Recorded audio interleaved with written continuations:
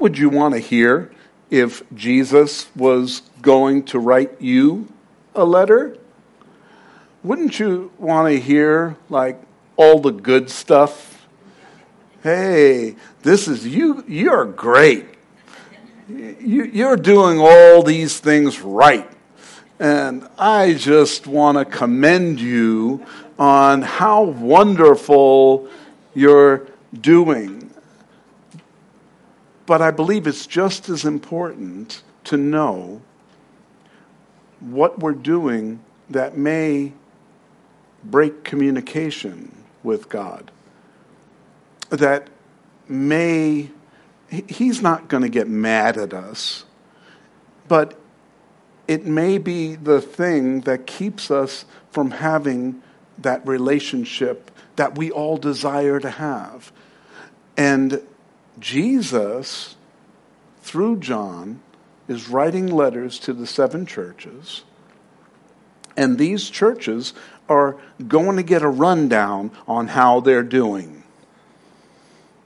And Ephesus is the first church. We're going to go through all 7 of them, but Ephesus is the first one.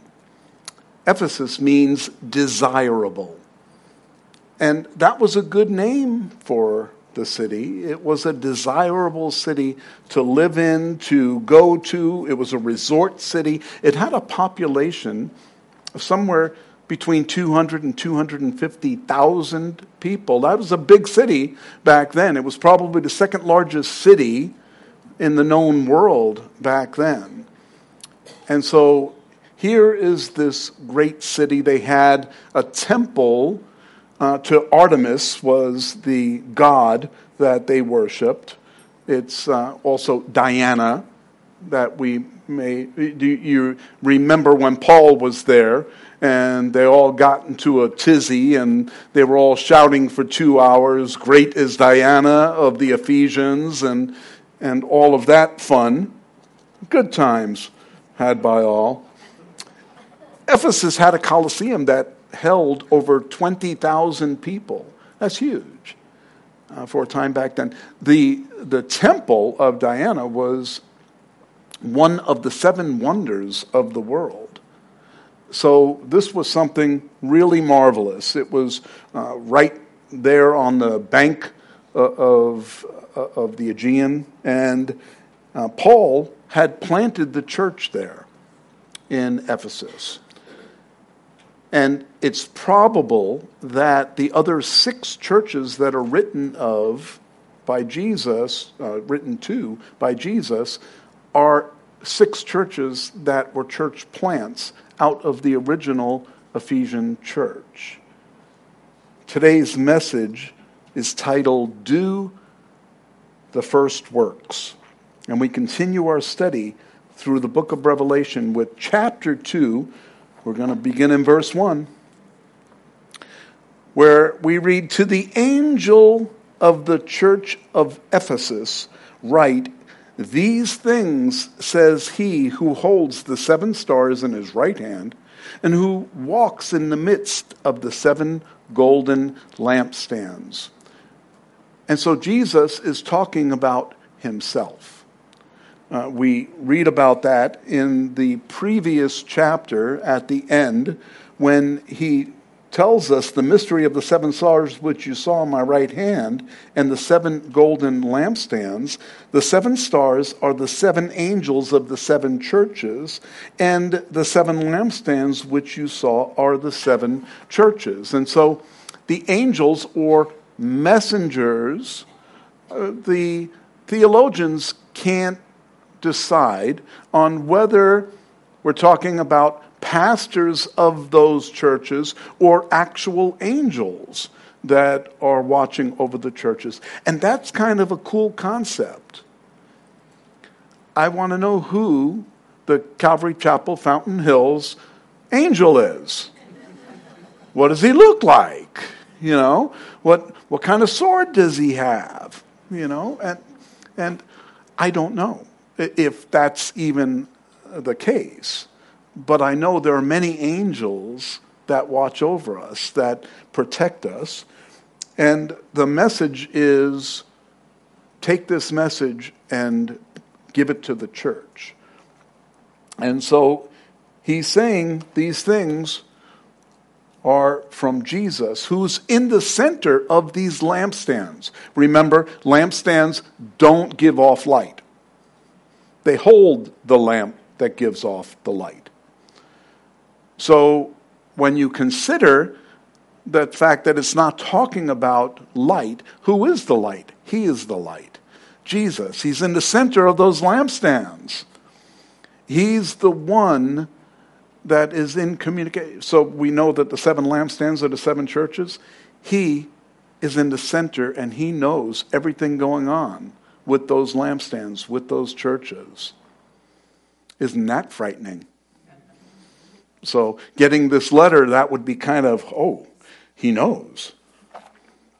Verse 2, I know your works. So he's telling them, I know your works, your labor, your patience, and that you cannot bear those who are evil.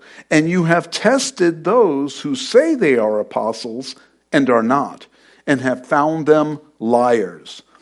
And you have persevered and have patience and have labored for my name's sake and have not become weary. We want the letter to end right there. Bam! Right? They're like, oh, all right. That's all good stuff. That's the stuff that I want to hear as someone that would be in the Ephesian church. I would want to hear all the wonderful things. He knew what was going on, the trials that they were enduring. He said that you labored, you have patience through the trials. That's one of the toughest things, especially in our microwave society today, to have patience. Even the microwave is slow now, isn't it? And it doesn't taste good when you get it.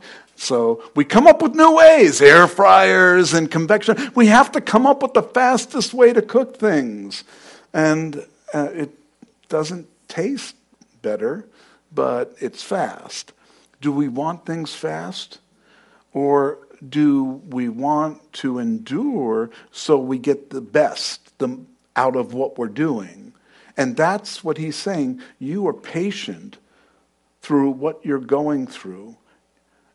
And because of that, you're learning, you're growing, you're being enriched, you're being blessed because of your patience.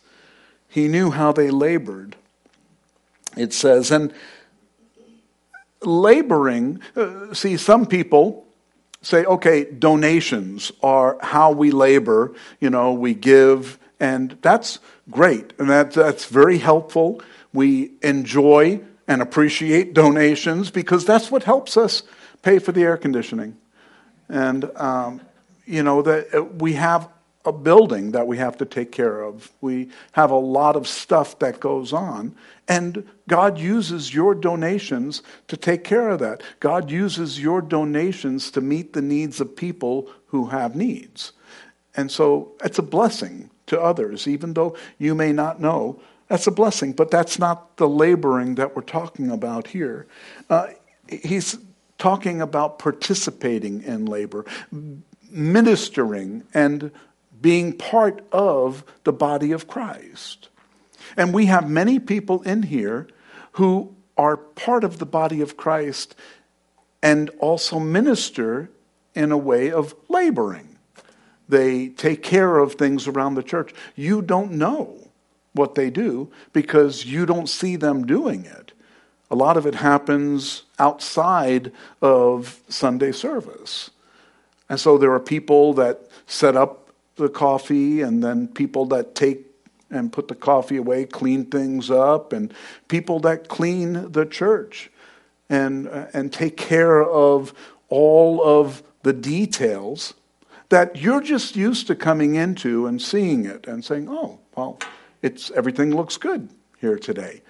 And it's because of the labor of those who participate and help out. There's a lot of stuff that goes on behind the scenes, and people are willing to do all of that because they're doing it not for me. they're doing it for the Lord. People come and ask me, hey, can I do this? Is there any way that I can help out? And I let them know, and it's appreciated. But everything that people do is for the Lord. So I don't take credit for the stuff that gets done. I'm not the overseer.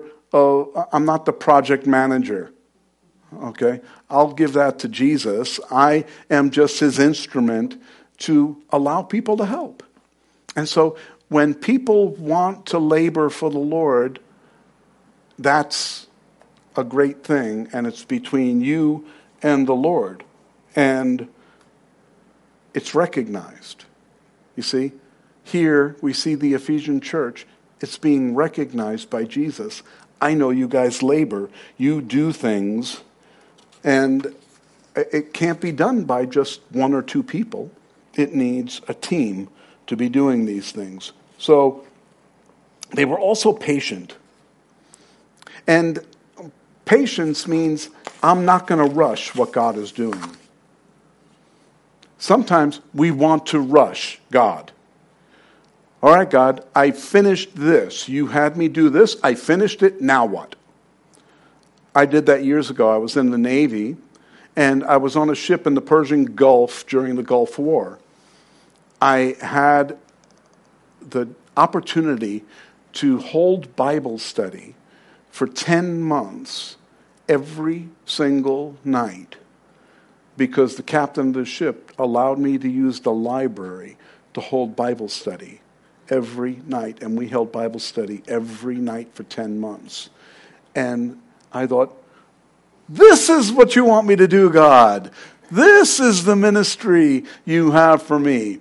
And so when I got back home, I was like, all right, I'm all ready. And he said, okay, you're done. And what? What do you mean? I'm ready. And he said, that's all.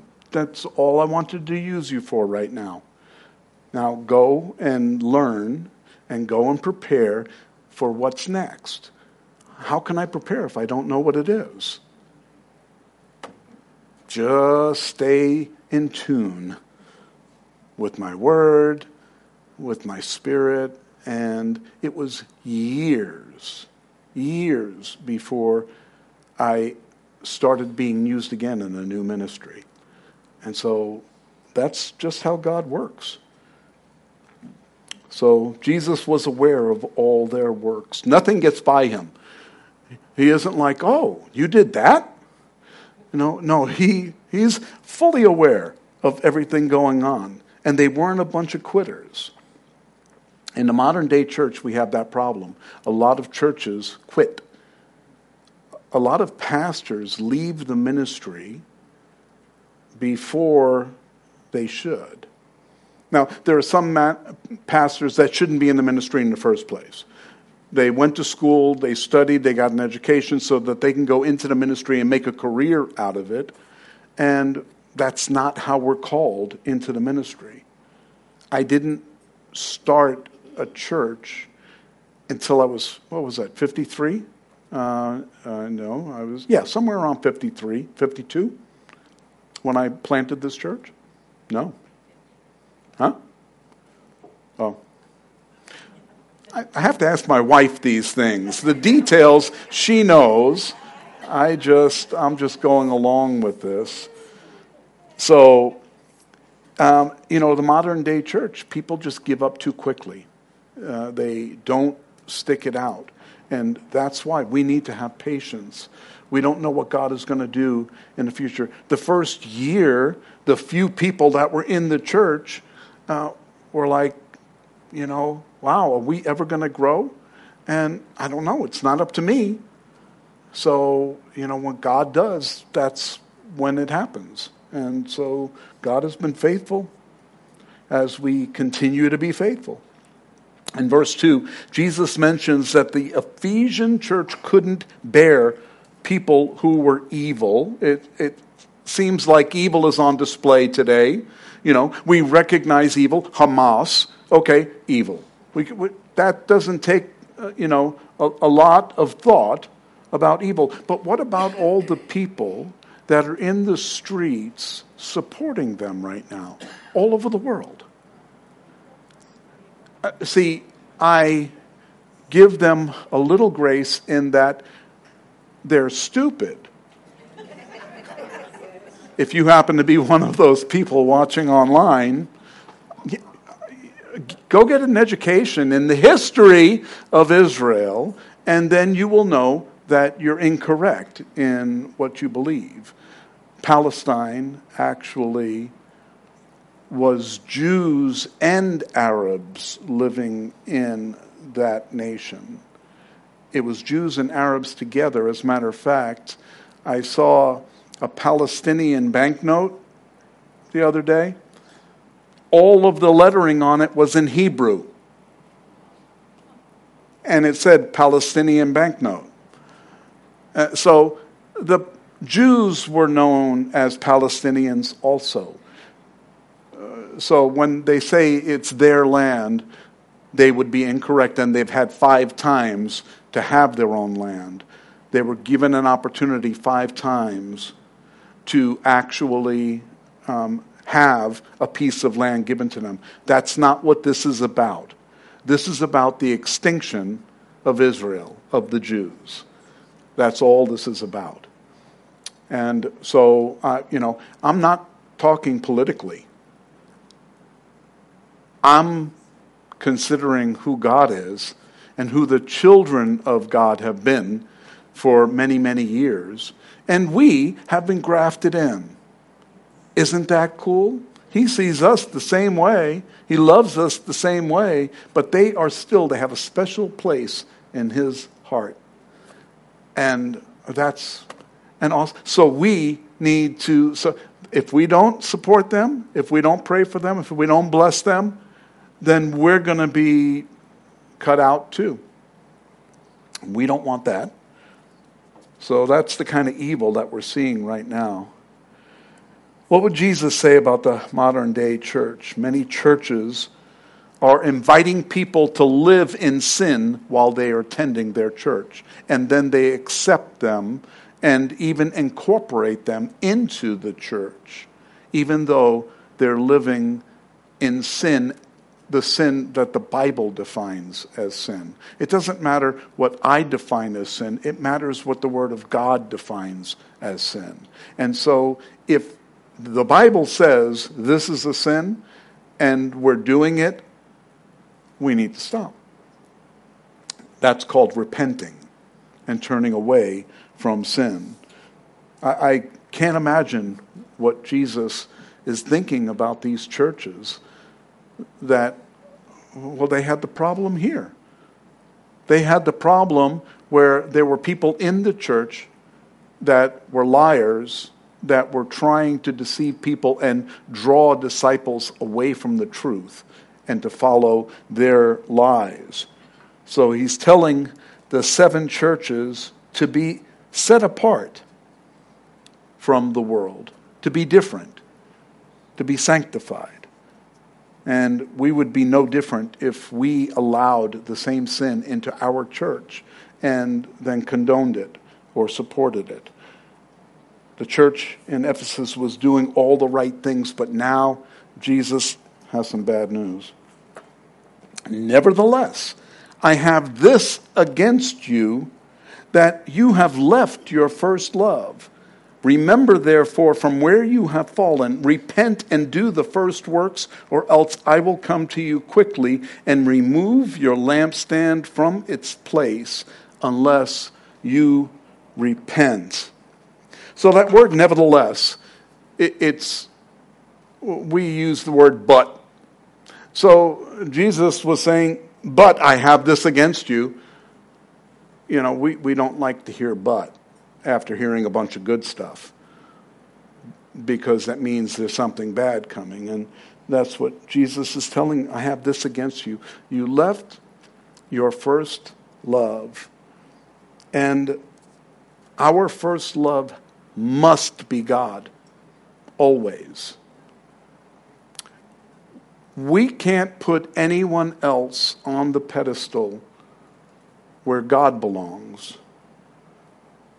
just to say, well, I'm loving them the way I love God. Well, that's not acceptable.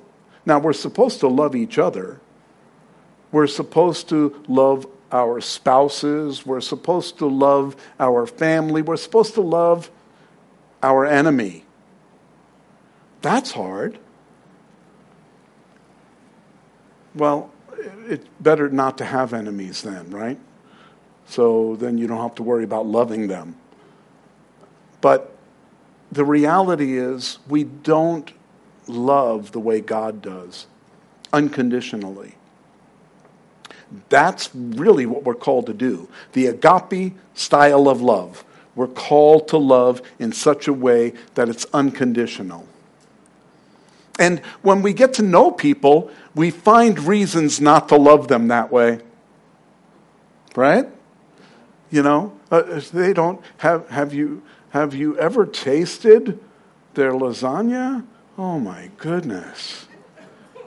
Really, stick to Chinese food because lasagna it's an art, and that just doesn't taste good.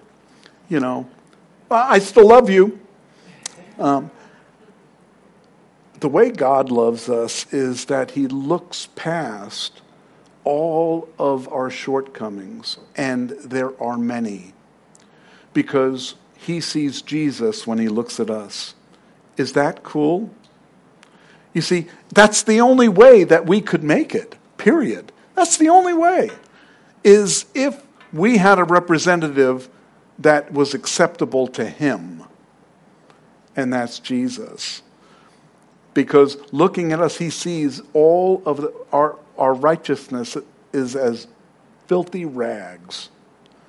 And I'm not even going to get into what that means, but it's not good. In Matthew 22:37, Jesus reveals the greatest commandment.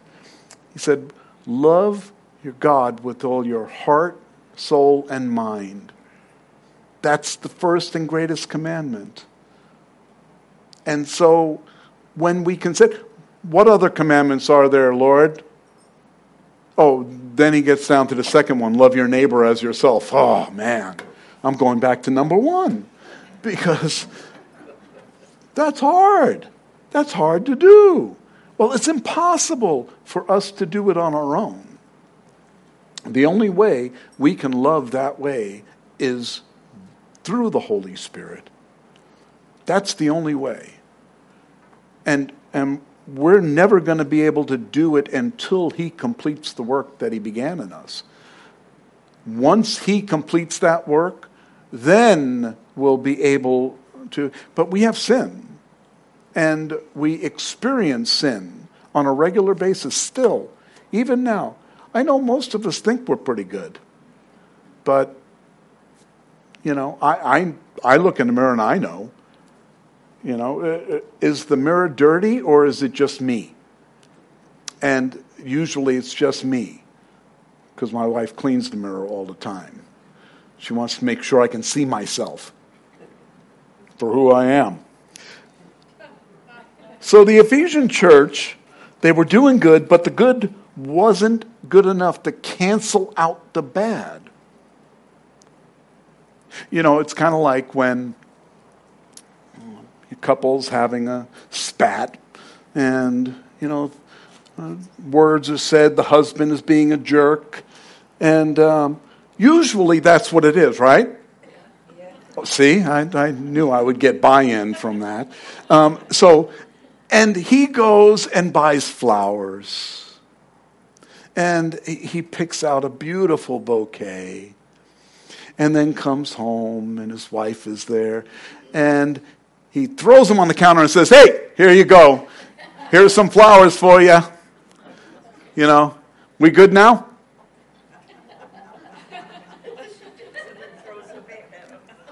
It didn't cancel anything out. You know, you're going to need a vase for those. Oh, there's the vase. So, you know, the good thing that we do doesn't cancel out the bad thing that has happened. And so, but Jesus made a way. he made a way to cancel it out, to forgive us, to cleanse us. So we just have to buy into that. He tells the Ephesian church how to correct the problem. First, remember from where you have fallen. And that's important for us, to remember where we came from to where we are today. Remember the prodigal son. He left, he took the money, he went out and partied and so on and so forth. And then the next thing you know, ran out of money, famine in the land, he's eating with the pigs. And he's like, you know what? I had it so good. I had it good at home.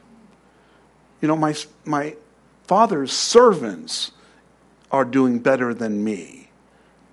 And so he remembered where he came from. He remembered where he fell from. And now he's able to go back and be restored. Second thing is we have to repent. We have to stop going in the direction we're going. That's the wrong direction. And turn around and go to God. We have to turn back to Christ. Because that's the only way we're going to find our way, is going back to where we fell from and then going right back to him. If you've never given your heart to Jesus, today is the day of salvation. I don't do a lot of altar calls and raising of hands or anything like that, because I don't want it to be just a one-moment thing. Okay, yeah, I'm saved now. No, it's something that takes place here in our hearts, and then it's a lifetime choice that we make to live for Christ. And so I don't make it into this momentary thing, but if you have never given your life to Christ, today is the day of salvation. You can come to me and pray. You can come to any of the other believers in here and say, I need prayer. I need to pray. And they would be more than willing to do that, because we know that's our only hope. It's not what we're doing. It's what he's done for us already. We need to repent. The only way that we can really repent is know what we're repenting from. The problem for them is that they've left their first love. Jesus is not on the podium. They put something or someone else there. And that happens to many of us, even in our Christian walk, where something distracts us from where we're going to focus on the events of the day, to focus on education, to focus on finances, to focus on whatever it is, marriage, to focus on something that isn't God. And once we put our focus there, it's hard to focus back where we need to be, because all of our attention is going to that thing, that person, whatever it is, and we get distracted. That's why we meet here on Sundays, not so that I get something to do on Sundays. I know that some of you are, grateful that I come and teach on Sundays. And I know because you've blessed me greatly, but that's not why I do it. I don't do it for this show.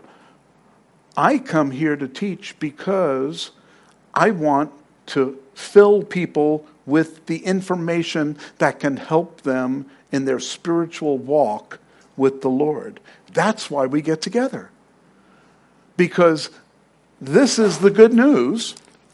This is the information that will help us make it through this world.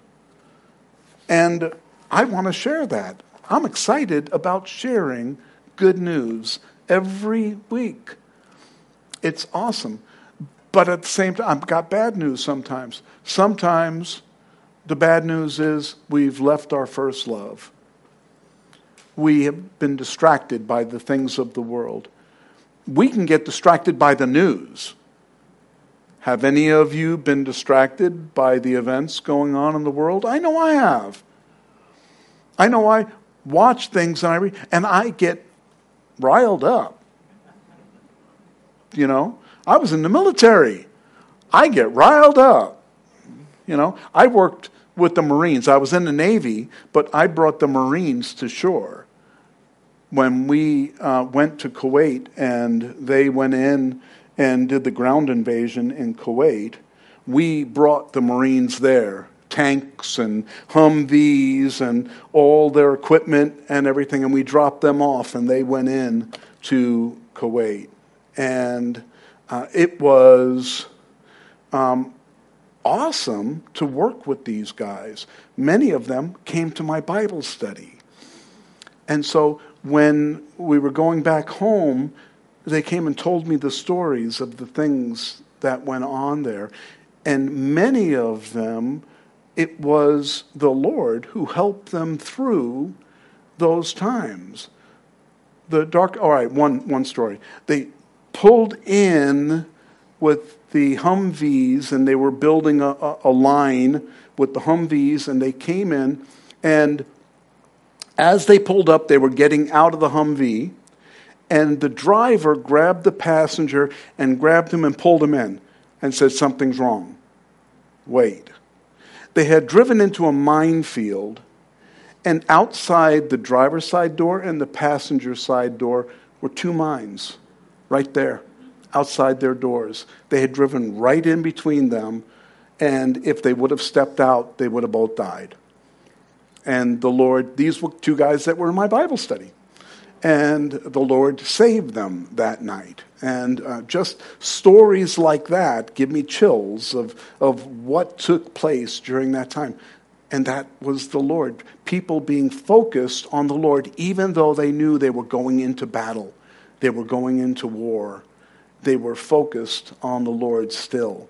And so, my Bible studies weren't that good. But, I was just starting out, But it was just the richness of ministering together with these guys. It was the Word of God that was feeding us. So I was very blessed during that. So sometimes people act like they're repenting by being nice and loving, but there's no change of heart. Now, remember we talked about the lampstands, and Jesus said, "I'll take away your lampstand." That's not good news, to be taken out of communication with the Lord.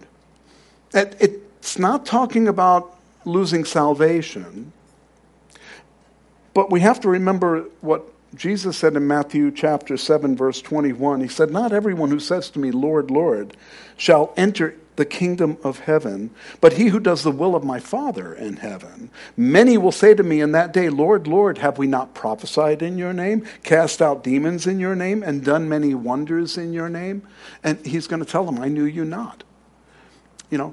That's not what we're talking about here, losing the lampstand and being taken out of salvation. That's not, but a church can lose its impact and its effectiveness in the community if it's not staying true to the Word of God. If it just starts to water things down to make people feel good, to tell people what they really want to hear, not the truth, and people get watered down. And how are you going to go out and bring people into the church and tell them the truth? How are they going to be saved unless there's someone that's going to tell them the truth? And that's the problem with the church today. There are many churches out there that aren't telling the truth, that aren't staying focused on the Word of God. The power isn't in what I say, it's in what the Word of God says. And I'm just reading the Word of God and sharing the Word of God in such a way that people understand what we're talking about here. And so when we look at what Jesus was talking about with the church at Ephesus, they were doing everything right except the main thing, putting God first, putting him as the love of their life. But this you have, that you hate the deeds of the Nicolaitans, which I also hate. He who has an ear, let him hear what the Spirit says to the churches. To him who overcomes, I will give to eat from the tree of life, which is in the midst of the paradise of God. Nicolaitans mean rulers over laity. And basically, it's saying to conquer people. That's what the actual word means. It's Nikolaetes. And it means to conquer people. Well, we know that there are churches that are like that. They lure people in and then they tell them what to believe. And, you can't believe something different than what we tell you to believe. I know Christian churches that use the name of God and Jesus. I know other churches that the Catholic Church is unfortunately guilty of this also, where they tell people not to read the Bible, and they will tell them what the Bible means. I was on a Facebook page the other day, and I was reading this discussion between people, and someone gave the truth, and this person said, no, that's not true. And they said, well, it's right here in the Scripture. We're not allowed to read the Scripture. What do you mean you're not allowed to read the Scripture? We're told we're not allowed to read the Scripture. And it was all about the worship of Mary, is what the actual conversation started out on, the worship of Mary as the Virgin, and she is, we can pray to her, and so on and so forth. But that's not what the Bible says. There's no place in the Bible that says that. There is one intercessor for prayer, and that is the man, Jesus Christ. He's the only intercessor that we need. Besides that, if I die and go to heaven, please don't pray to me. I'm going to ignore you. I'm not even going to hear you. But so, that's, if God says that's who I hate people that misrepresent me. That's what he's saying. Nicolaitans were people that were misrepresenting God, and I hate them. Jesus may be speaking to you in verse 7 when he said, he who has an ear, let him hear what the Spirit says to the churches. That may be personal. He may be saying, listen to this. Because I personally don't know every one of you and your background and where you came from and what you're going through. I don't know all of that. But I know who Jesus is. And I know that he has the answers that you need to hear. But I'm not the one that's always going to be the person to deliver them. The Word will. And if you've left your first love, good time to repent. Good time to turn back around and refocus your attention on who that first love is. This is written to anyone who has an ear. Anyone to hear what the Spirit is saying to the churches. We're told we'll overcome. And then he will give us the tree of life. That means eternal life. That we will enter into eternal life because we have overcome. Sometimes we don't feel like overcomers. We feel like we're getting beaten down. We feel like we're in the worst place we've ever been in our lives. We struggle with maybe coming next week or the week after, the things that we're unsure about. There's one thing I'm sure about, that God loves us so much that he is going to get us through whatever it is that we're going through. Whatever the struggle is, whatever we don't know, he's going to help us get through it. And then Once it's all done and over with, then we look back and say, oh, he was there. He got me through this. Overcoming is the result of putting God first in our lives. This warning was written to the church at Ephesus, but it really applies to any church and any person. We could take this personally. In closing, we shouldn't make our Bible study a quest for knowledge. Our Bible study isn't to fill ourselves with information. The Bible is a love letter written to change our lives. It's not meant to be retained here. It's meant to be retained here and have an impact here in our lives, in the way we live our lives, in the way we love others. Hey, you know what? We are not lovable all the time. I had to put that in there because it's kind of stinky. We can be lovable at times, right? But we're not lovable all the time. But God calls us to love and also to receive his love so that we can share that with others. I think that's the most important thing, is that when we put him first, we then have him as the example of love that we can give to others. As we remember to do the first works, we'll focus our first love and make him the center of our lives. And that's exactly what God wants for us to do. Amen?